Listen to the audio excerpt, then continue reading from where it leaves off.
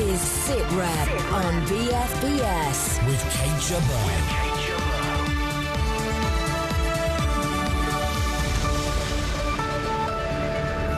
This week, what the Defence Review means for you and for Britain. I know that some people will feel let down, but it would be worse if we put off these decisions. The reaction was stunned silence. I think almost disbelief. It's a nonsense. They're getting rid of the Harriers. Not good at all. The decisions don't get any easier, so why not get on and make them where you can to give people certainty about the great capabilities that armed services will have in the future.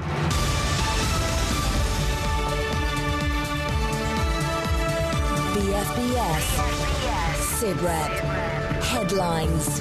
A Taliban commander's claimed British donors provide the bulk of the group's funding. He was filmed planting a roadside bomb designed to kill or injure British troops. The Foreign Secretary William Hague says the claim's very worrying if it's true. A think tank's claiming the poorest will be hardest hit by the government's spending cuts. The Institute for Fiscal Studies says low-income families will bear the brunt. But another think tank said the government's moves are tough, necessary and courageous. Meanwhile, local councils are warning they'll have to make 100,000 people redundant because of the cuts. Their grants will be cut by more than a quarter. 2 men have been convicted of murdering a shopkeeper in Huddersfield. Gurmail Singh's killers escaped with a few pounds, cigarettes and some sweets. And a senior policeman's broken down as he explained how he tried to save lives in the minutes after the July 7th attacks. Detective Inspector Ian Baker's been giving evidence at the victims' inquest.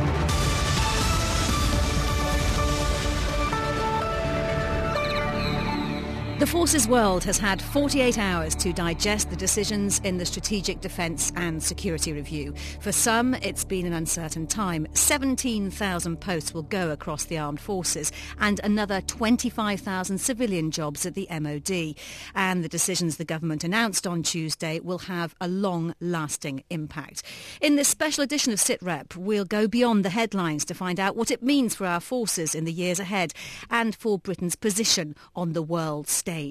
First, Paul Osborne on what David Cameron admitted were painful decisions in the Defence Review. So much had been leaked that there was really very little for the Prime Minister to actually announce in the Commons. But taken together, the changes in the SDSR do amount to a huge shift in Britain's armed forces, the way they're run and the threats they stand ready to repel. David Cameron intervened in the final stages of tortuous negotiations between the Treasury and the MOD to force a settlement, an 8% overall cut in its budget. But within that, some hard choices. Choices which the Prime Minister insists could not be delayed. I know that some people will feel let down because there are difficult decisions here. We are making a small reduction in the size of the Army and slightly percentage-wise larger reductions in the Navy and the Air Force. So I know there will be people who do feel let down by that, but it would be worse if we put off these decisions and just said we're not going to sort out the Ministry of Defence budget, we're not going to take decisions for the future. Tough news for the 7,000 soldiers, 5,000 sailors and 5,000 airmen who lose their jobs. The loss of the Harrier fleet means the end for RAF Kinloss. Group Captain James Johnston was there as the news was confirmed. The reaction was stunned silence. Clearly there's been a lot of speculation that's been running for the last few days. But actually the team were very good and we waited till the embargo of 15:30 and there was stunned silence. I think almost disbelief. But at the end of the day, the decision's been made and we have to move on. Nearby in Lossiemouth, no guarantees for the RAF base there, and the whole community's nervous. It's just horrendous because we just need the RAF around here. Everything would go. I mean, the price of houses, staffing at the hospitals, all these kind of things would just go because it's the RAF that are a lot. And my neighbours are mostly RAF, and I just think it would be awful. The review threw away government spending worth billions. The Nimrod spy plane has cost 3 times more than a space shuttle, but now it's been scrapped. The Navy keeps its 2 new aircraft carriers at a cost of £6 billion, though ministers made it plain they'd rather have cancelled at least one of them, and for years there'll be no planes to land on them.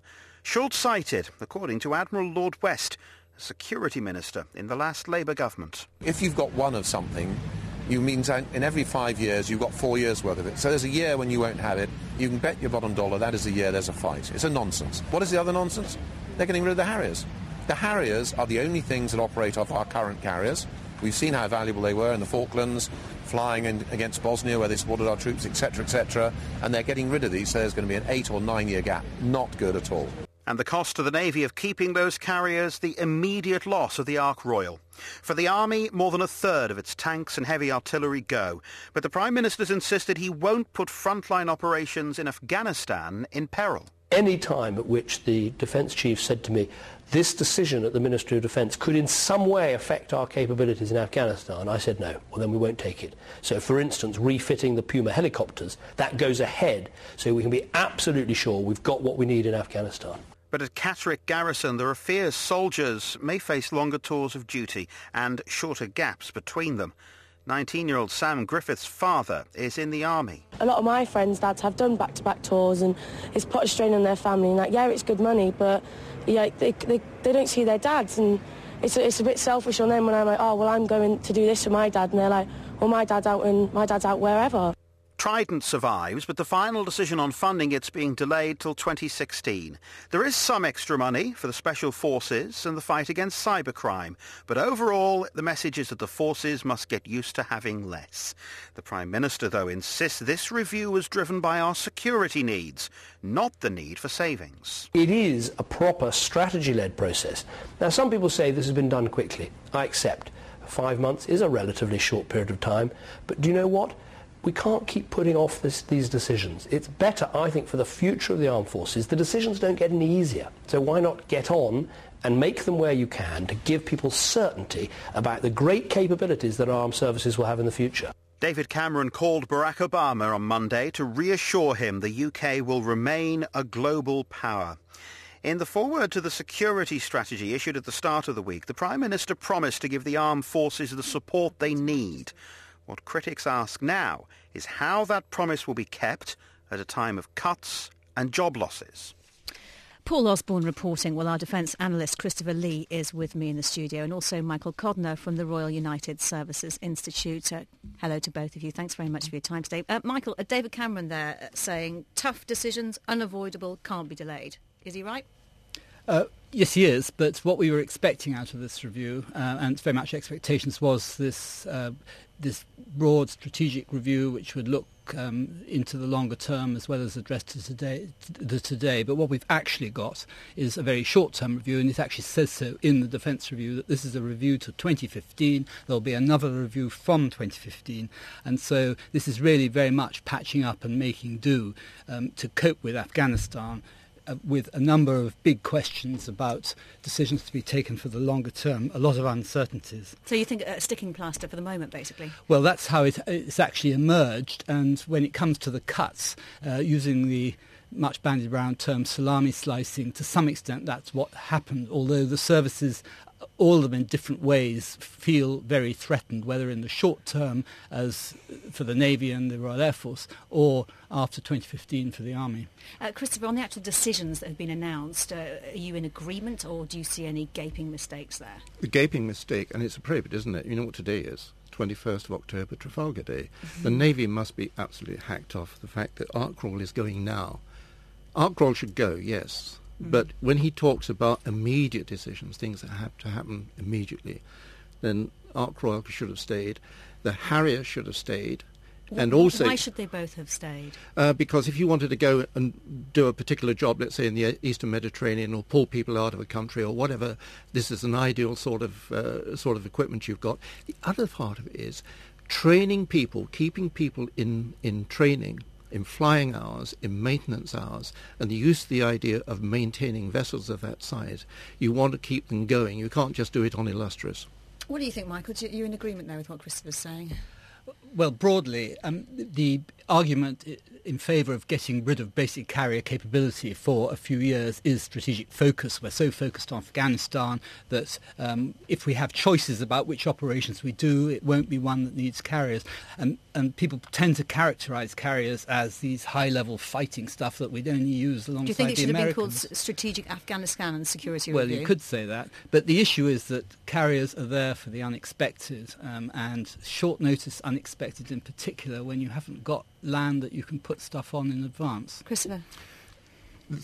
You were saying, Michael, it's not really a strategic view. We have to wait until next month in Lisbon at the NATO summit. That's when the strategic review takes place. Nothing to do with what the Foreign Secretary announced last Monday. I mean, that was just a bit of funny sort of paper. We won't say what you described it as before we went on air, but let's move on for the moment. Stay here, both of you, with us for the moment. Thank you. The Prime Minister was insistent there'll be no cuts to the support for troops in Afghanistan, but some may face an uncertain future when they return home. Our reporter Will Inglis is at Camp Bastion. I asked him what the reaction was there to the Defence Review. Well, Kate, it's a pretty career-limiting move for any serviceman or woman to speak out publicly about this sort of thing. But informally, it's fair to say that reactions range from worries about redundancy, indeed along the lines of the Harrier pilot who famously tackled the Prime Minister at PJHQ earlier in the week, through to worries about air cover if the next war happened to be somewhere that carrier-based aircraft might otherwise be key. What about this speculation troops could face longer tours of duty in future and shorter breaks between them? Clearly, this is, as you say, all a little bit speculative, and the timescale hasn't been absolutely confirmed. But with one fewer brigade in the Army, that time in the sun is going to come around sooner. Now, there's only a commitment in the review not to change combat infantry units involved in ops here, not the wider brigade formations they're part of. So as units start to move between brigades with this move towards multi-role units, and one of these brigades disappears altogether, it's going to become, in the short term at least, much harder to predict when any given unit might deploy. And are there fears some of those serving in Afghanistan now could come home to find themselves facing redundancy? Well, it's going to take 6 months for the full details of the redundancy package to become apparent. We do know, though, that the plan is for people who haven't volunteered for redundancy not to be selected to be made redundant while on ops or within 6 months of deploying.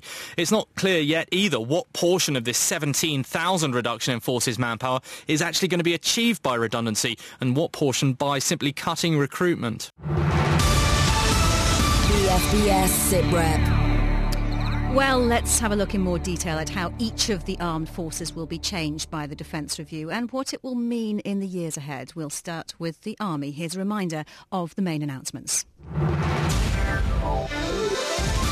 I want to be clear, there is no cut whatsoever in the support for our forces in Afghanistan. We will retain a large, well-equipped army numbering around 95,500 by 2015. That is 7,000 less than today. In terms of the return from Germany, half our personnel should be back by 2015 and the remainder by 2020.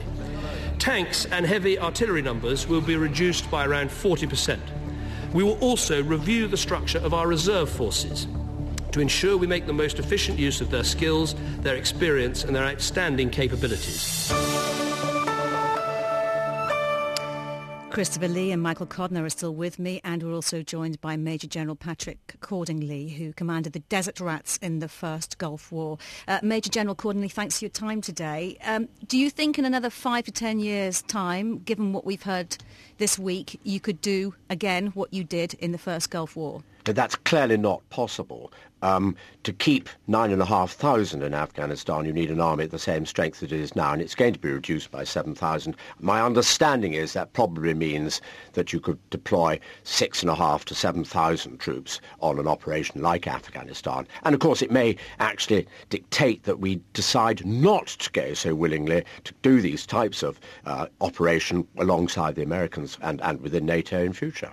Fewer troops, fewer tanks, but overall it could have been worse, couldn't it, for the Army? Oh, I think that's very true. And what wasn't clear from what the Prime Minister was saying is that I hope that these tanks and guns are going to be mothballed, because I know you need to keep people trained, but if they're there, sitting there for should such an occasion need where you need tanks and heavy guns like that again, you could actually hopefully get the Territorial Army involved and other people involved and train up quite quickly to get them back into service. Where do you think the decisions this week leave us in terms of on the global scale? I mean, you say we might choose that we didn't want to do another Afghanistan. What do you think our objectives should be? I think it would have been much better if we'd just openly said, look, we're a bit worried about expeditionary warfare. We've been involved slightly unsuccessfully, not from what the soldiers and sailors and airmen are actually doing, but from a strategic point of view, in expeditionary warfare alongside the Americans and now at ISAF. Perhaps we ought to stand back from this like most of the nations in NATO and say, actually, our armed forces are designed to protect the country and our national interests, not to do quite the way we're going about things at the moment.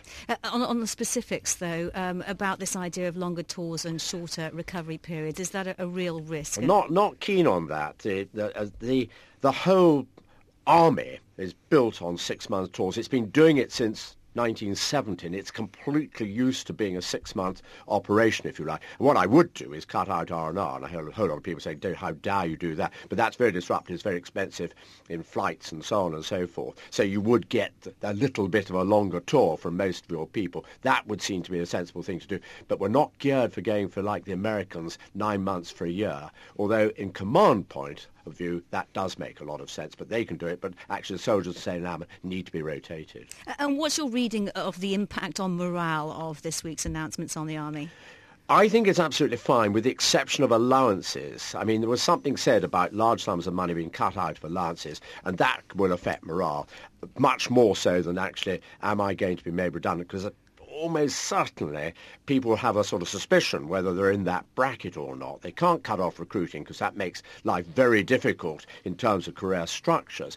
But if you knew your allowance, which you're dependent on, is going to be cut, that's bad news. And I just pray, and I know that the head of the Army is really keen to defend all those allowances if humanly possible. All right, Major General Patrick Cordingley, thanks for now. We'll come back to you later in the programme, so stick around. Well, the RAF has been asked to take much of the strain of the Defence Review. Let's quickly remind ourselves of the main points there. RAF manpower will also reduce to around 33,000 by 2015. Again, that is a reduction of 5,000. Inevitably, this will mean changes in the way in which some RAF bases are used, but some are likely to be required for the Army as forces return from Germany. Getting to grips with procurement is vital. Take the Nimrod programme, for example. It has cost the British taxpayer over £3 billion. The number of aircraft to be procured has fallen from 21 to 9. The cost per aircraft has increased by 200%, and it's over 8 years late. Today, we are announcing its cancellation.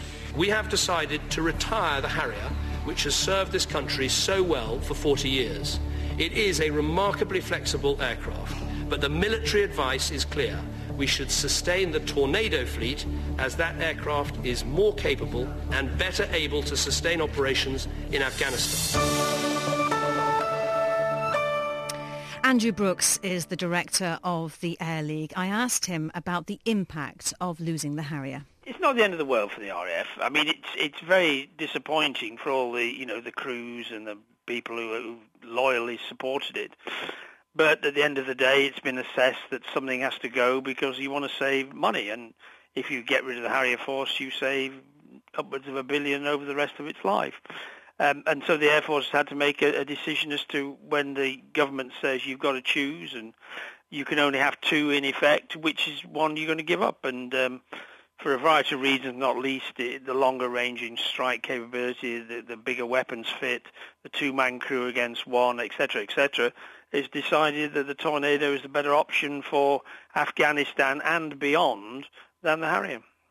And do you think then that Liam Fox is right when he says that Britain will still be able to project air power and the right kind? Yeah, because the right kind isn't bombing, it isn't sort of mass dropping bombs on people. We've tried that, and it isn't the way to win hearts and minds. It's the long-range precision strike capability. Now, that can come from a submarine with a cruise missile, but it can also come from a long-range aeroplane with all the wonderful reconnaissance sensors, weapons that the Tornado has. And that will go into and lead us into the Joint Strike Fighter when it comes. So if you have to make a choice and you have to make difficult decisions, I think the government has made the right decision in that respect. And as far as the RAF is concerned, we know that Kinloss is going. Question mark over RAF Lossiemouth. What more have you learnt since we've had the results of the Defence Review? Well, I mean, it's not just. I mean, there's future rationalisation of more than just Lossiemouth. I mean, there's Wittering, there's Leeming. We can all sit down and say, hey, can the nation keep these bases open? I suspect that all of the ones we've talked about will have a future. The Army's bringing, 20,000 people back from Germany. They're going to want lovely places in which to go, ideally with runways, ideally close to where the ranges are, etc., etc. So I would expect that the ones we're talking about, because the Air Force has invested such a lot in accommodation and quarters, that the Army will be in there like Flynn. They'll say these are great bases. From an Air Force point of view, it's sad we're giving up old bases. From the locals' point of view, I think they all will have a life simply because the Army needs places to move into. And finally, given the announcements that have been made this week, how would you sum up the kind of RAF and its capabilities that we will have in the next 5 to 10 years? We will still have an awesome capability in the sense of Typhoon, top of the range. There's only one airplane in the world can beat it, and that's the F-22. We'll get Joint Strike Fighter, which is F-22 plus 15 years when it comes to the sort of software on board. We're going to get a new breed of tankers. FSTA are coming in. It's sad that we're going to get rid of Sentinel. It's just arriving. But again, when it comes to I-Star assets, I think we're doing very well in keeping, if you're ahead of the game. The great sadness for me is the MRA-4. I mean, we are an island nation. Our naval colleagues tell us daily we're an island nation. And to lose an MRA-4 capability to patrol the seas, to patrol the choke points, to look after the submarine threat, to go down to the Falklands, to look after the seas in case, God forbid, an airliner comes down, that, to me, is the great gap that we have in a Royal Air Force that I want to be part of. And therefore, that's the one that really saddens me. We're so strapped that we are basically giving up the maritime patrol aircraft capability, which, as an island nation, I think is crucial if we're going to have any pretense to be a major player around the seas as well as the land. This is BFBS SITREP. Let's turn now to the Navy. It gets the 2 new aircraft carriers it wanted, though one will be effectively mothballed almost immediately, but it loses the Ark Royal and the surface fleet faces cuts as well. Here's a reminder of the main announcements. Total naval manpower will reduce to around 30,000 by 2015. That is a reduction of 5,000. And by 2020, the total number of frigates and destroyers will reduce from 23 to 19. But the fleet as a whole will be better able to take on today's tasks, from tackling drug trafficking and piracy to counter-terrorism. We will build both carriers but hold one in extended readiness. It will allow us to buy the carrier version of the Joint Strike Fighter, which is more capable, less expensive, has a longer range and carries more weapons. Let's talk to Professor of Naval History Eric Grove from Salford University. Professor, thanks for your time today. The Security Review says the forces must be reformed to meet different future threats, and yet the government is spending £6 billion on aircraft carriers that won't have a strike capability for 10 years. Exactly right, and that's the big hole in the Defence Review. I was pleased that Andrew Brooks has just said how important the Nimrod MRA-4s are, and it's a great shame that they've gone too. But in fact, the blow that has been struck to our maritime air capability in the next decade is quite remarkable. There is no logic at all in building aircraft carriers without aircraft that can fly from them. And scrapping the Harriers is one of the most extraordinary decisions I could possibly imagine. Even in Afghanistan, the Harrier has proved itself to be a more efficient platform. But if it came down to the choice between the Tornado and the Harriers, if it was down to that, you still think so? The Tornado every time. Even the pilots I've met of Tornadoes don't believe in them. The aircraft are obsolescent. They need money spent on them. This is pure sectarianism of the Royal Air Force of the worst kind, and I find it completely incredible. I mean, to say that we need power projection, we need to project ourselves around the world, the government says this, they're absolutely right, but they're doing away with the capabilities to allow us to do it in the near term. I sincerely hope that the Argentinians aren't planning something in the next 10 years. On that point, Michael Codner, do you really think the Argentinians are somebody we should be worrying about? I don't say the Argentinians, no, but the issue of overseas territories and the unexpected all over the place. So we're a global archipelago, and what could happen anywhere.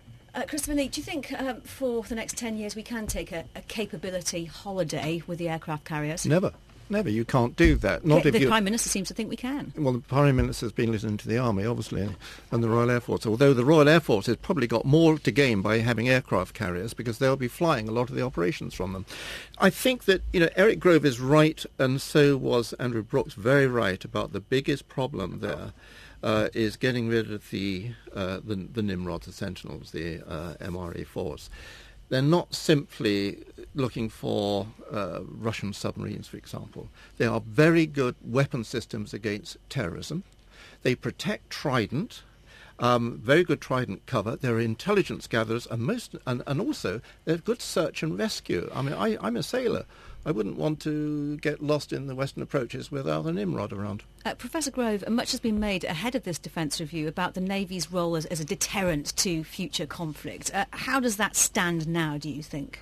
Well, in terms of maintaining the surface fleet, the First Sea Lord says we can maintain commitments even with a reduced surface fleet, maintaining a nuclear deterrent as well, albeit pushed somewhat to the right, which might well make it cost more, even in the reduced submarines that we're thinking apparently of procuring. I think that's right. But having a carrier strike capability, which the government itself defends, but saying we only need it from 2020 onwards, is rather like the interwar period when we had a 10-year rule. There would be no war for 10 years. We only abandoned that in 1932, which anybody who understands simple arithmetic can understand was a few years too late. All right, Professor Grove, interesting as ever. Thank you very much for your time today. Christopher, I'd like now just to sort of, in summing up really, sort of you to imagine a scenario perhaps in which it would really put to test the decisions that have been made this week. What would that be? Okay, first thing to remember, since the Second World War there have been 74 major wars, skirmishes, battles, whatever. We've predicted 3, so this is a tough call. You can go into what might happen in China, and therefore the British would have some involvement. You could have Iran, for example. The Israelis decide to flatten the top of the nuclear facilities in Iran. The British are asked to stand by in the Eastern Mediterranean. Perhaps unlikely, but it's the unlikely that you have to plan for as well as the very likely. We've never got the very likely right, except in three occasions: Korea, confrontation, and Northern Ireland. Major General Patrick Cordingley, I believe you're still on the line. I am. In that scenario that Christopher Lee has just painted out, what role would the Army have, do you think? Well, it's going to be well equipped to cope with something, let's say, in the Yemen or the Horn of Africa.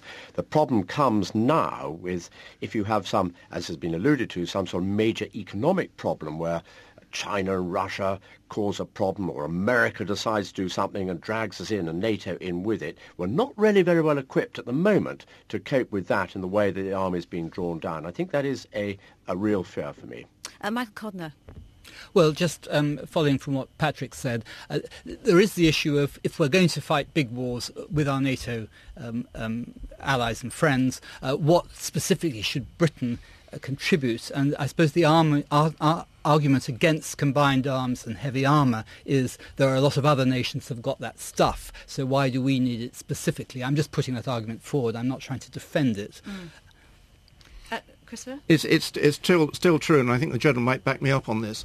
We talk about cuts in a very sort of demoralising way, but we're still, I think, number 4 in terms of capability in the world. And we still have one big obligation, and that is whether we like it or not, we go along to some extent to help the Americans.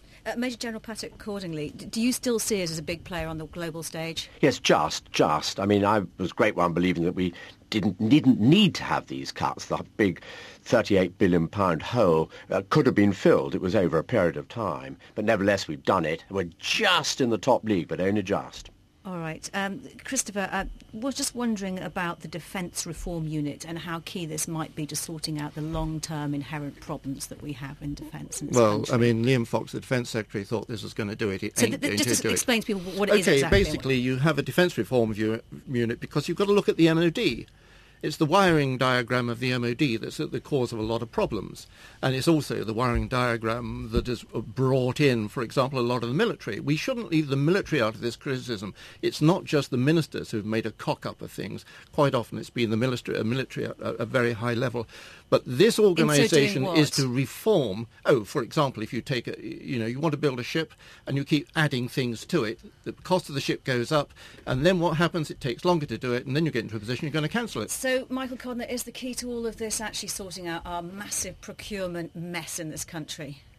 Well, military procurement is a very difficult task, and for all the reforms, it's never going to be perfect. One has to accept that. It's a very high-risk thing. But this business about reform generally and procurement in the middle of all of that, the problem is the Defence Reform Unit doesn't actually at the moment know what its scope or its function is going to be. And Lord Levine, the great reformer of the 1980s, who's leading it, hasn't got much time on his hands to do it, nor indeed does he have much time to sort it all out. And there are 150 37 departments, and very few people know what they all do. They probably are right on about 38 of them, but the rest is a mystery, as Lord Levine found when he was just Peter Levine in the 1980s.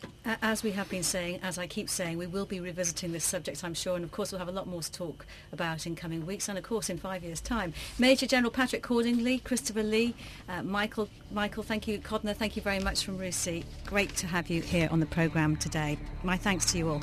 Obviously, that's not the end of the debate over the SDSR, and as it plays out over the weeks and months ahead, we'll keep you up to date on SITREP. Thanks for listening. See you next time.